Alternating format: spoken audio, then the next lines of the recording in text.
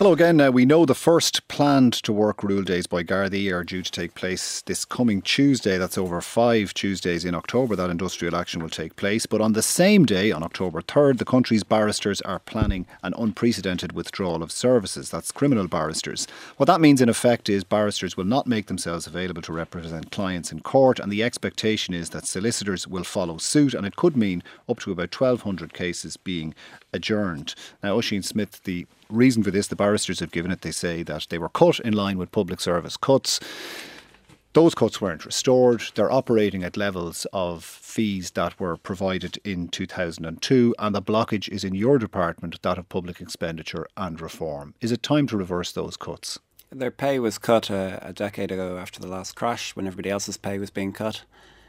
Because they're not employees, their pay wasn't restored. They're not public sector employees, and what they're arguing now is that their rates should go up. And they have a case because there's been wage inflation and price inflation, and it's been a long time. And I think initially people responded by saying, "Well, you're barristers, and aren't barristers very well paid?" But of course, the vast majority of barristers are not very well paid.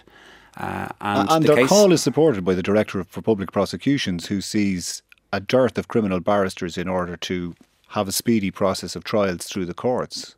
So the Minister for Justice, I think, has made a case for their pay as part of the budget negotiations. The budget is due on Tuesday week, on the 10th of October.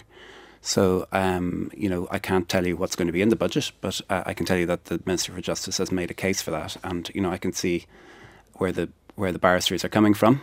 I think that they are one of the groups that didn't get pay restoration, and many of them are not living on high salaries. All right, briefly, Paul Murphy, do you support their call for restoration of fees to pre-cut levels? Yeah, I absolutely do. I mean, in real terms, they've had their income cut by 40%.